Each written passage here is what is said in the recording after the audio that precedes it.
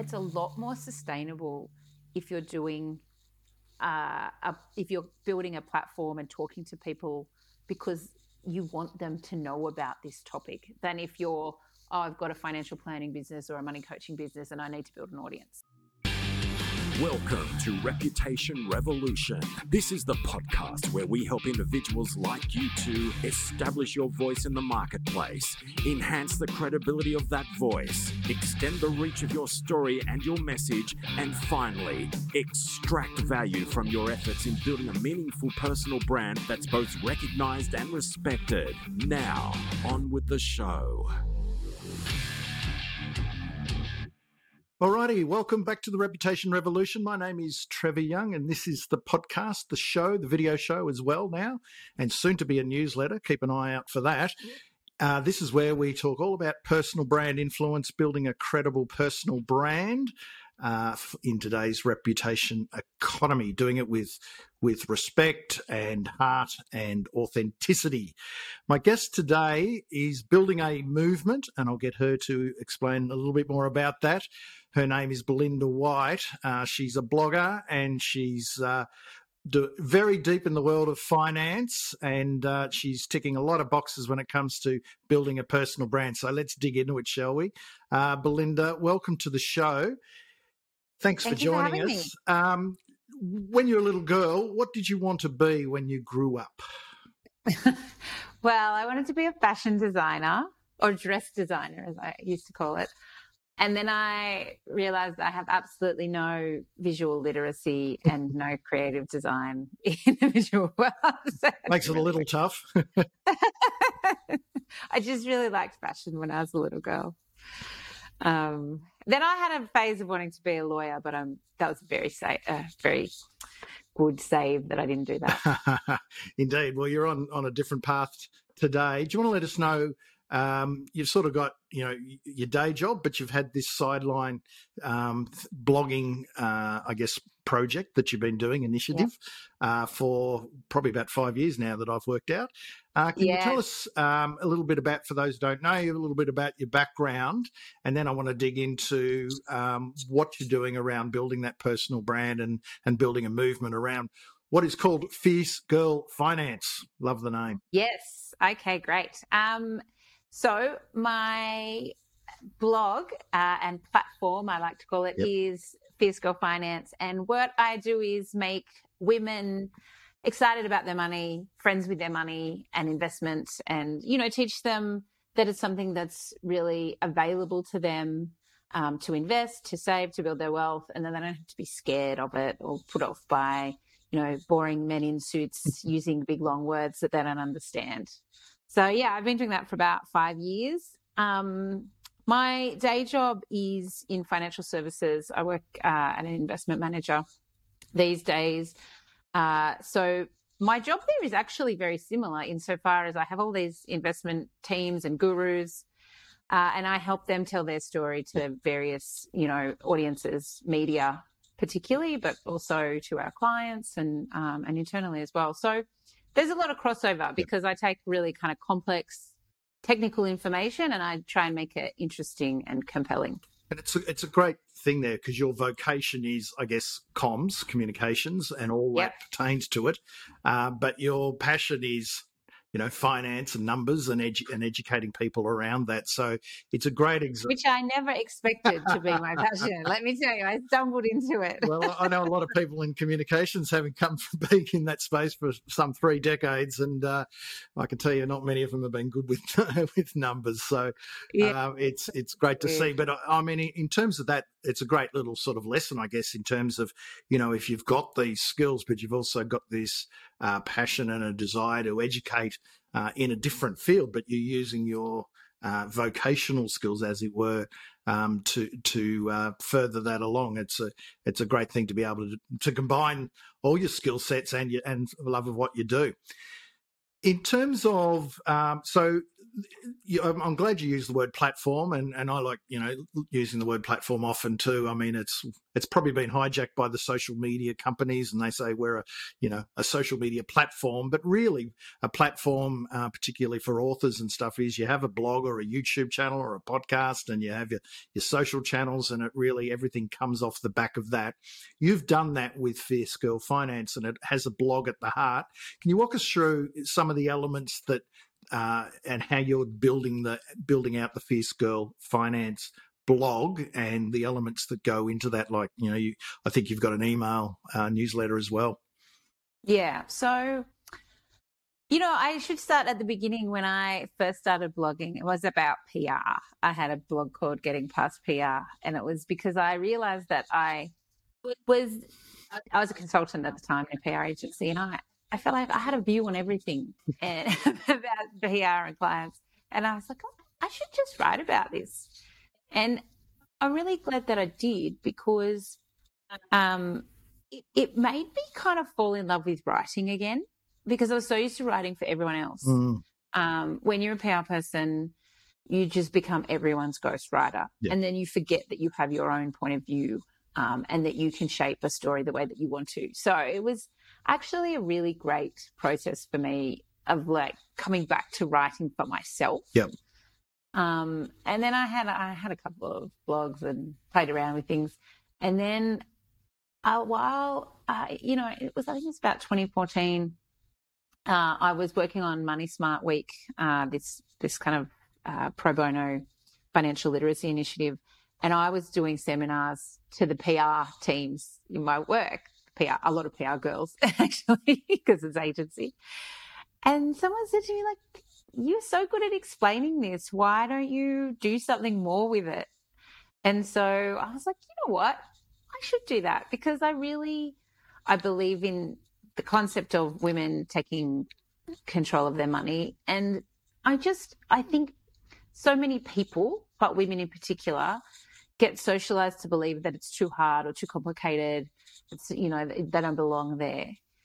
So I just thought, I'm just going to write how I would talk to my friends. Yeah. So if you read the blog, it's very much a conversation. It's very, second person. I want you to do this. I hope that you could do this. Yeah. And so then I do have an email database as well, that basically get the blog posts. Yep. The Instagram is quite, I liked playing around with that. I've done bits and pieces with Instagram Reels, and Facebook is almost useless these days. Yeah. It's like hygiene to have it, but nobody's on there. I don't put any money really into this, unless I absolutely have to, because I made a kind of deal with myself a while back that I didn't want to make money out of Fierce Girl Finance, because I don't want it to be kind of compromised by sponsors or that kind of thing. But also it takes the joy out of it for me if I feel like I'm doing it, to impress people, to get particular numbers. I just want to do it because it's, my passion. Yeah. So I do it all on a shoestring, and so I've got to rely on organic reach. So it's interesting you say that about Facebook, really, because, I know a lot of people now who have got Facebook, but I love it that you use the word hygiene. That's probably the way I look at it too, but I never thought of using that word to describe it. And that means, in the PR world, it's just, to have it as, because you're kind of expected there, you drop stuff up on it, but it's not something that you're going to it's sort of more just general day-to-day stuff without, making it your main platform, because you're right. People are there, but they don't get to see your stuff unless you pay for it. And, if you're doing something on the side, why would you just give it to Mark Zuckerberg? If there are other ways of building your own media channel, which is, getting readers to your blog and also being able to communicate with them via email. Tell me, do you think that, so it sounds to me, just from what you've said, that by the act of blogging helped you find your voice? Yes, very much. Yeah. And, it's a real thing if you are in PR and communications in particular, or if you're a professional writer, that it's so easy to just get caught up in other people's narratives, writing for a particular voice, or, just all you write is media releases kind of thing. It's funny because my mum still doesn't have a huge idea of what I do for a job.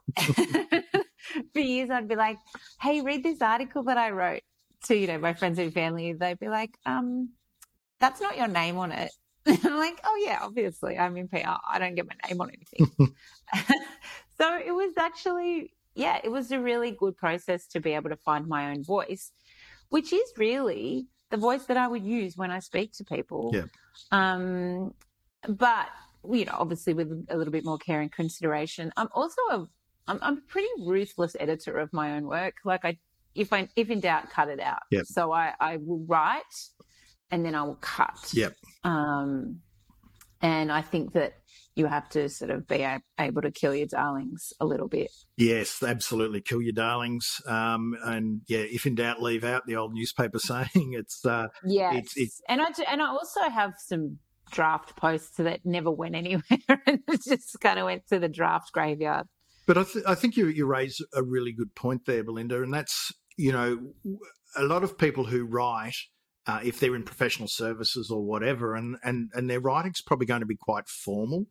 And blogging is not about in most cases, not about formality. It's about more conversational writing. I mean, I came from journalism and then PR, and I had probably a bit more of a formal style, and over the years I became very maybe too conversational with my writing, but it really is much more an enjoyable read because it makes it a little bit more accessible, doesn't it, when it's a little bit more casual and conversational. Yeah, I mean, it feels like you're talking to a friend, and I've got to say, it's hard to predict which posts will get a lot of traction. Sometimes it feels a little bit like I'm feeding people the vegetables in that, like I wrote one last week or the other week about what's happening in the markets with inflation and, some economic indicators. Nobody comments on that shit, right? Yeah, no, they don't. But I can say with great conviction that the posts that get the most are the ones that are the most heartfelt, the most raw, the most vulnerable.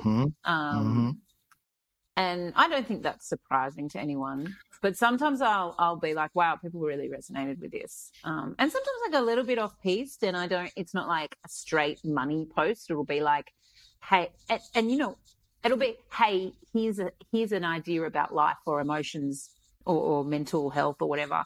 And this is also how it applies to your finances. Yep.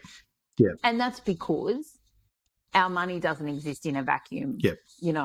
It is part of our life and emotions and mental health. Yeah. And, we all know that if you're in a bad mood and then you spend money, there's a whole set of emotions that get kicked off around that.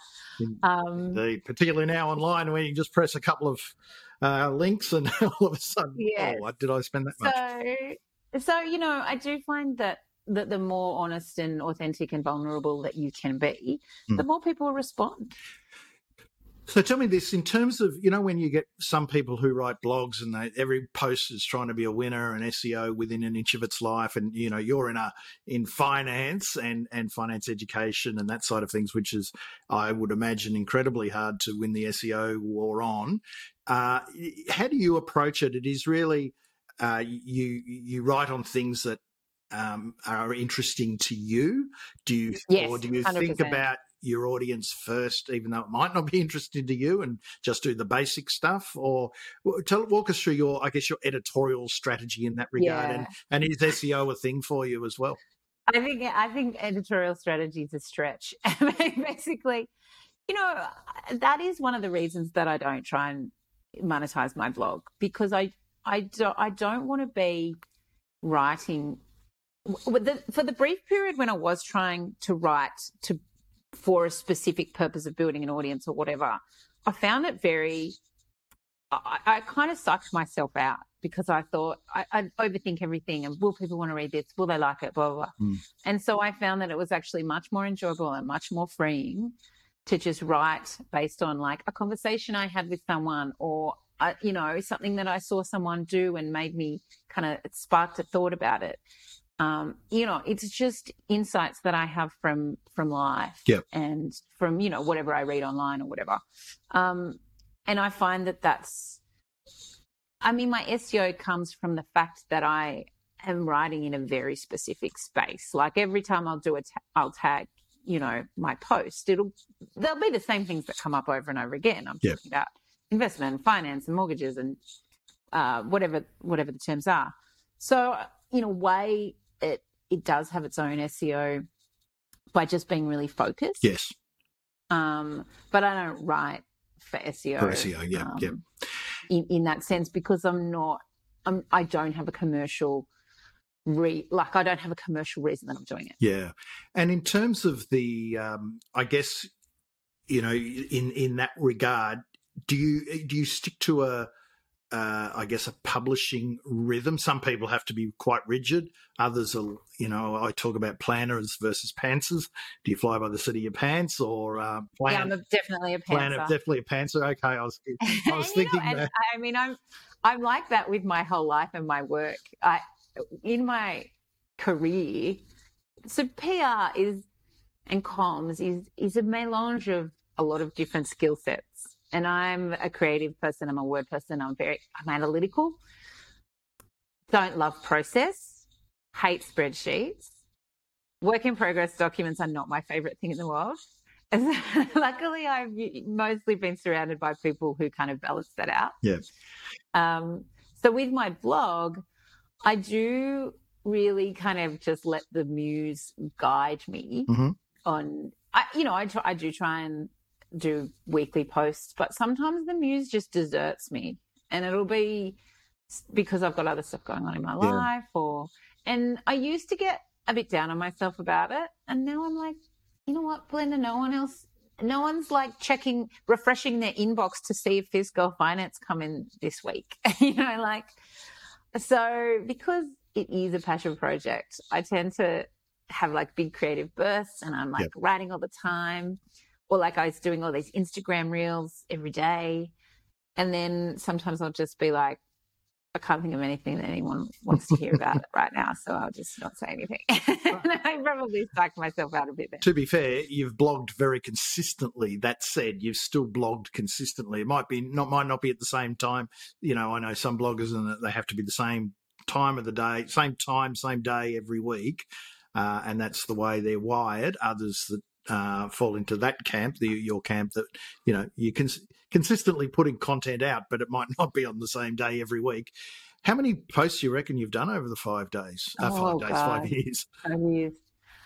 That's a good question. I probably, if I averaged it out at one a week, and then so I guess 50 times 5. Yeah, 250. 250, 300. Maybe not that much. Yeah. Maybe 1,500 or 2,000. I never thought about it like that. So it's really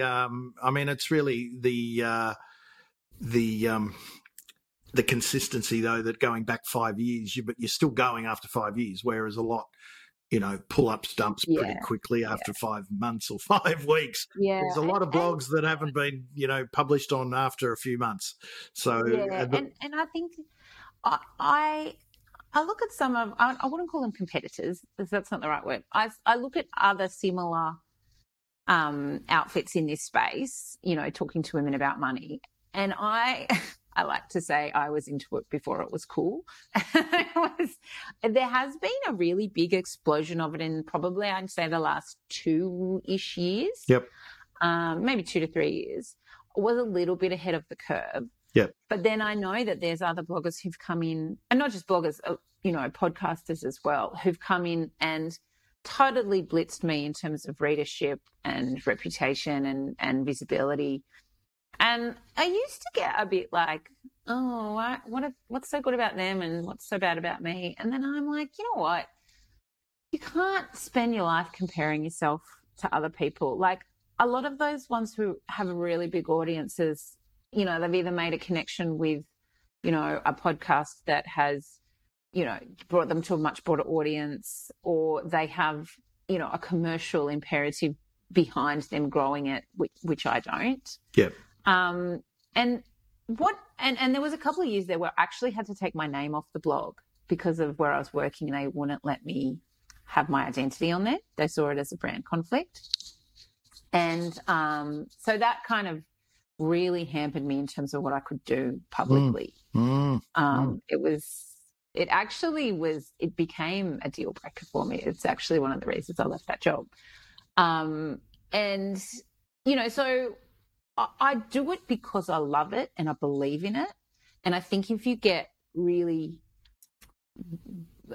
bound up in all the stats, and if you censor yourself too much, and if you think too much about what you're trying to, or how big your audience is or whatever, then it can take away some of that joy. And maybe that is the bloggers who only last 5 months rather than 5 years, because not that there's a right or a wrong reason to do it, but it's a lot more sustainable if you're doing if you're building a platform and talking to people because you want them to know about this topic than if you're, I've got a financial planning business or a money coaching business and I need to build an audience. Yeah. It's a very different reason coming to the keyboard. Or we're seeing now with the creator economy, someone builds a newsletter or a podcast or a blog or a YouTube channel and builds the audience and then monetizes it as well. So, that's a newer sort of thing that we're seeing now as well. Yeah. And you know what I love about what I do is I've met some amazing people and, particularly women in this space, working in this space. I've made some really amazing friends. And because we're all working for the same goal, which is to empower women through their wealth, and you can't have genuine equality of rights or opportunities if you don't have equality of wealth. Yep. Yep. And thank you for coming to my TED Talk. So I want to now shift gears into earned media. So you're in the PR game, so you earned media. PR, darling, PR. Yes, will be very close to your heart, but earned media being any sort of, I guess, third-party media coverage that you have earned, not purchased, but you've earned the right for someone to talk about you, list you, quote you, interview you, etc. Yep. Just doing some Googling of you, you pop up everywhere. You you know why? Because I'm a PR bitch. But I reckon, we haven't spoken about this, but you're either pitching yourself out or people are coming to you. I probably think it's more the latter. It's both, actually. Yeah, I go through. I got it half right then. Well, I say this to clients all the time. You have CEOs who come to you and say, I want to be on the speaking circuit. And it's like, well, you know how you get on the speaking circuit? You do your earned media, you do your PR, you do your thought leadership. And then people see you and they invite you onto the speaking circuit. And it's the same with earned media of any type. If you are putting out content, you'll get a bit of word of mouth.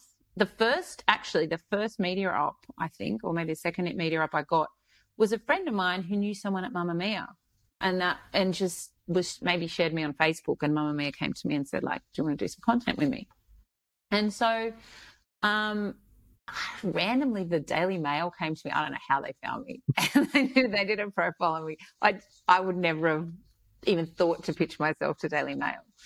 And so any earned media is a combination of what you are proactively pitching. Yep. And so then over the years, I've pitched myself to, Yahoo Finance. They love a bit of women and wealth stuff. Sometimes I pitch stuff to Mamma Mia still. So you've got to pitch yourself as well as then people see you, and it becomes a self-perpetuating cycle. Yep. And I think that if you're not from a PR and media background like I am, it might be a little bit opaque about how that kind of works, but it's a bit push and pull. The more you're out there, the more you get asked. Correct. And so I would say the same thing for me. So that's correct. You know, it is push and pull. So the pull is you're out there with the profile. People can see your bona fides. It's there in all the blog posts you do and the social media posts you do. And so if you get on people's radar that way, we know that works. And if you want to take it up a notch, well, then you start pitching a story idea. How do you go about pitching at the moment? You've obviously got the contacts. And then do you pitch story ideas or just you generally, yes, I can write something for you, or do you go to them with specific ideas and they say yes or no? Mostly, for example, Financy, I'll write a post and I'll say, hey, are you interested in this? And she'll sort of top and tail it for her audience, yep, and then use it that way. A couple of things with Mamma Mia I've done bespoke for them. Sometimes they've just reblogged me. Yep. So it's a bit of a combination, really. Because I am like a pen for hire, I can kind of do whatever people, yep, need. Yep. Which, is a good skill to have. But I mean, I would say if for anyone that's out there trying to build their profile, if you get to know a few key publications in your space, you'll know what they want. Yes. You'll know what works for them. And the thing that I can't communicate this strongly enough. If you don't understand the publication you're pitching to, they will know. Like quickly. It's the first rule of PR. Like journalists hate. Like I've got a friend who runs like a HR recruitment publication. She'll get, PR girls ring up and go, oh guys, they put the juniors on the phone and they go, I've got this story about this new pet food. I just wondered if you're interested. I'm like, that's it. Look, that's probably an extreme example. But if you genuinely read and understand the publication that you're pitching, yep, to, then you're far more likely to be able to give them content that they're interested in. Yeah, 110%. And, pitch them an idea that you think will really hook them in. You've only got the email subject line to really hook them, and if that gets them, they'll read your first one or two paras, but you've got to nail it in that time. On this? Yeah, if you're pitching whatever it is, Pet Food Daily, would you as a reader of Pet Food Daily click on that link? Like that's what you need to think about. And I think a lot of people, especially who are not from this background, they think it's a supply and demand thing, and they think I want to tell you what I've got to offer rather than I want to give you what your readers want. Perfect. Yeah, you're spot on there. And how so you've had a steady stream over the years now of media. I've seen you listed as one of the stars of Women in Finance. I can't recall offhand what the... Oh, can I just tell you my hot tip for anyone in this space trying to build a reputation that I always tell people and tell my clients, the only barrier to being an expert is basically calling yourself one. If you say, oh yeah, I'm a finance expert, nobody questions you.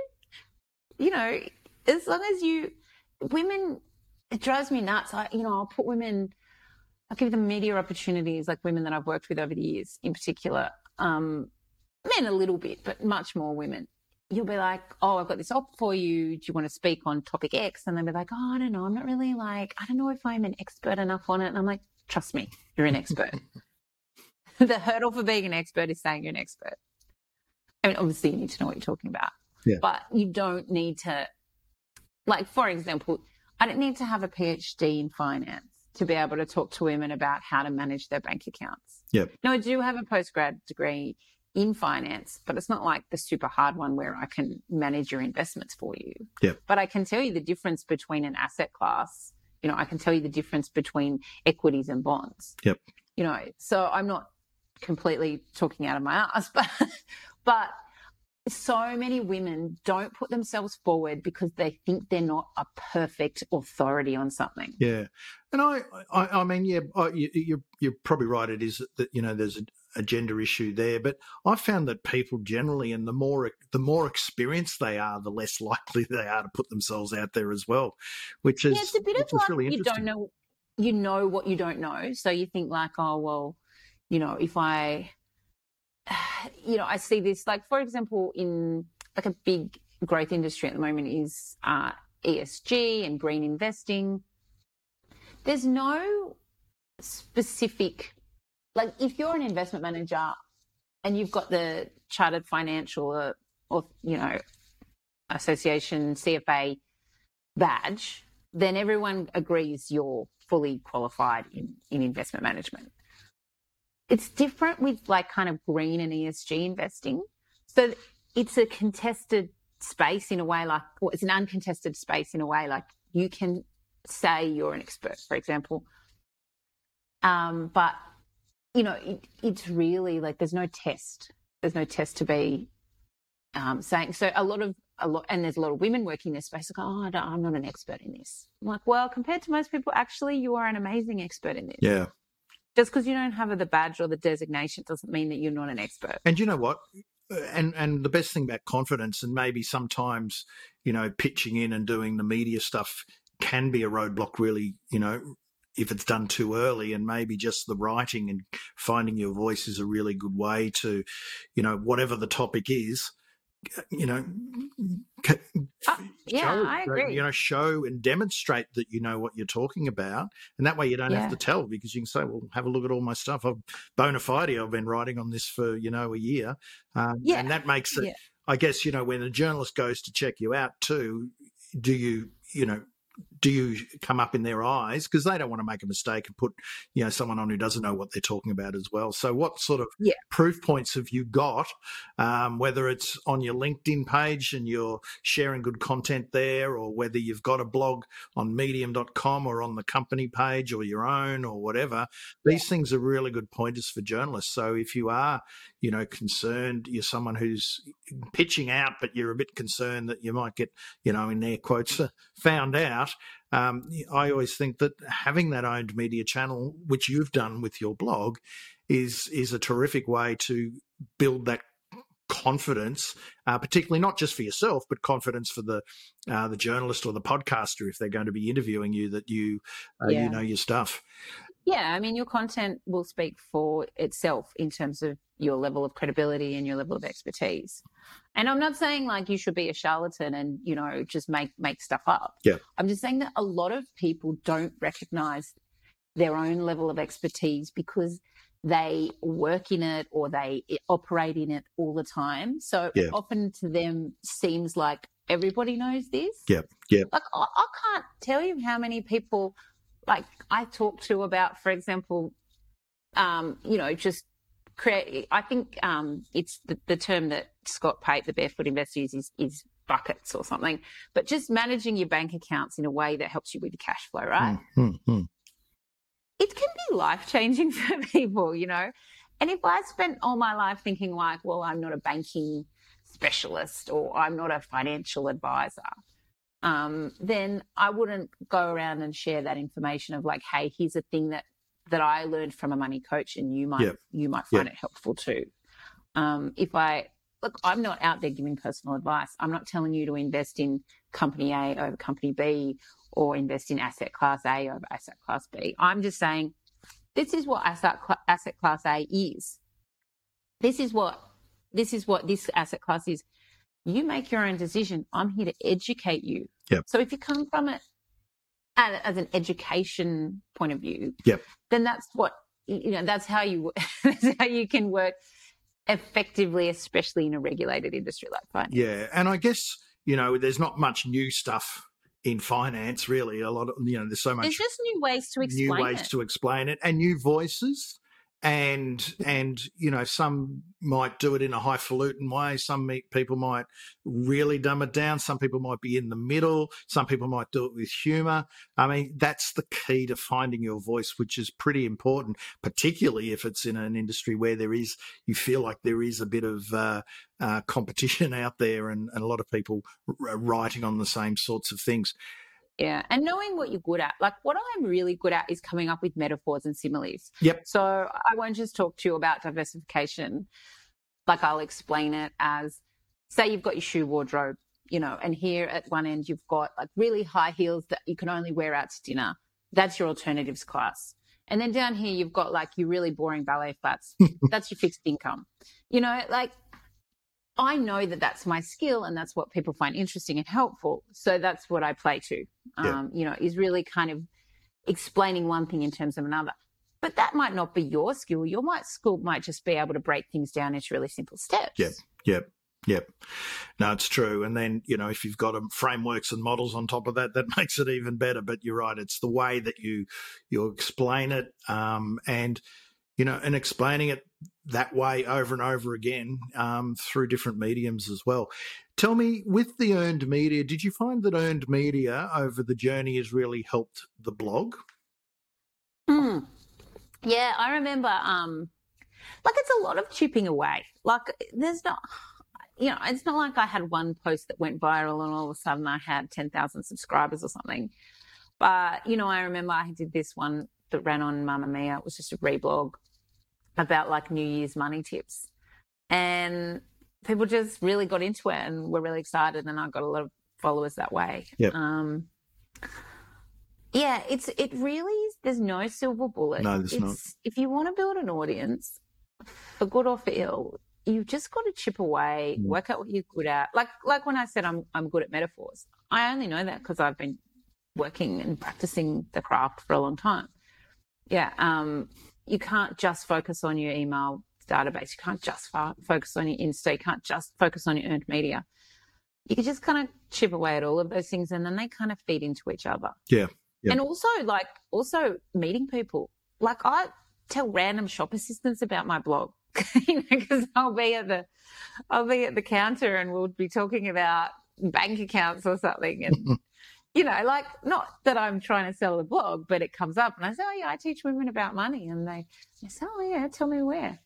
And I think that's the key, is that always sort of being, everyone's an influencer, so you don't know if that shop assistant has actually, got a decent Twitter account or something and can go and check you out. And I guess the other part of it is that I like that you've said that even with the earned media, it's not a silver bullet. I think too many people, and we've both been in the industry for a very long time, but, particularly when you're dealing with, experts and thought leaders and people who, want to put their personal brand out there, or CEOs and leaders, and they think that, I've just got this coverage that's going to be great. It's just one part of a patchwork quilt of things. It really is. I remember Tim Ferriss once saying that he got an article in the New York Times. I think it was probably around the 4-hour work week, and he said it didn't even move the needle on sales of the book. But then he got something in TechCrunch, I think it was, and it just went nuts. So sometimes I met this blogger, a guy, Steve Camp, who's a fitness blogger, and I followed him years ago, and we ended up meeting up for drinking randomly in Paris. Long story, but and he said the same thing for him. He just did this one particular guest post on someone else's blog, and it just totally just put a rocket under his readership base. Just real, and I think guest posts are a really good example as well of earned media. Yeah, that probably get. I don't know. They were really cool a while back when backlinks were all a thing, but guest posting or reblogging.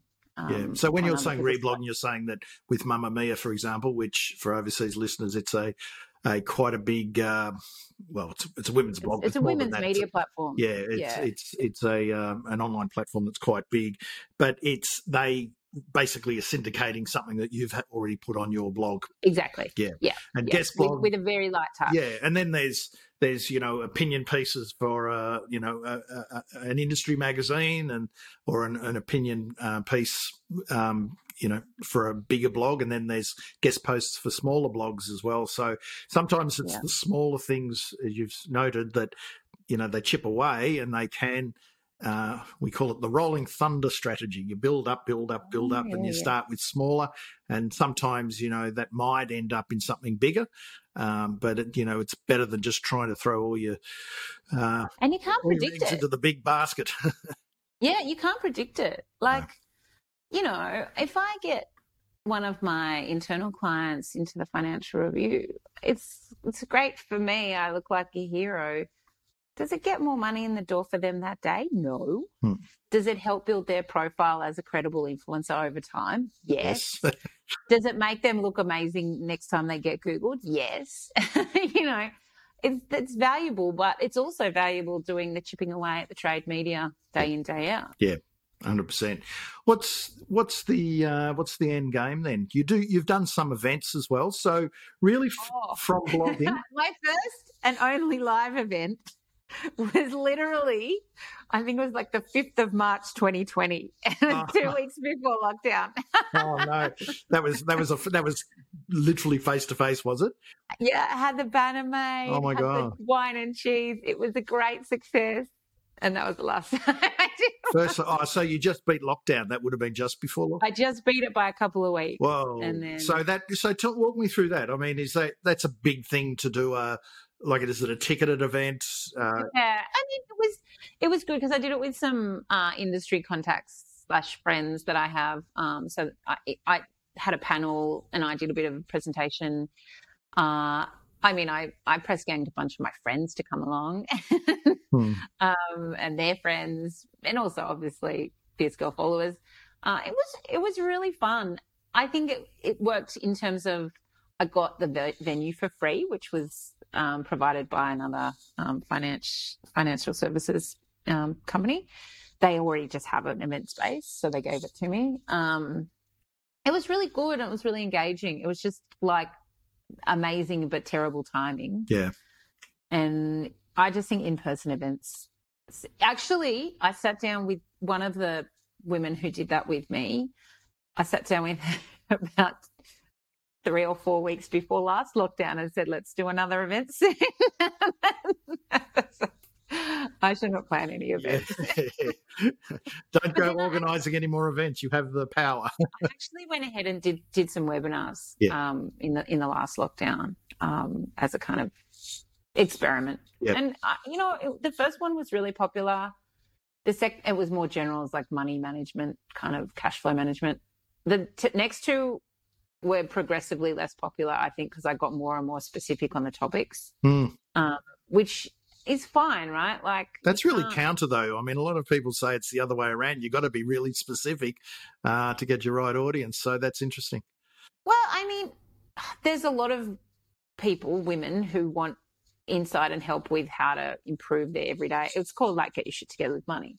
Yeah. But like in a sales cycle, only a few people at any given time are interested in how to get a mortgage or their superannuation, or it's really hard to get people excited about super.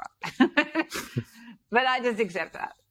Yeah, but I guess that's, so the example there is, you start blogging, things happen, you get to meet people, you get speaking opportunities, you create your own events, you can do webinars. But, apart from the blogging, there's, being on LinkedIn and Instagram and maybe Facebook if you want to put a bit of coin behind it to get it going. But that's really the whole of the pie, isn't it, for you? What's the end game for you then? What do you think? Do you want it to go into something bigger, or it sounds like you're just happy for it to cruise along? Or I really love doing events. Like I love teaching in person. I would like to do more actual in-person events and seminars and that kind of thing. I think partnerships are really good. Like I've spoken at a couple of events organised by other kind of initiatives in this space. I'm doing some pro bono work here and there. So I wouldn't say I have an end game. I have a desire to continue contributing positively to this space. Yep. It's when you work in finance and PR, you don't really feel like you're saving the world. Like you're not feeding hungry children.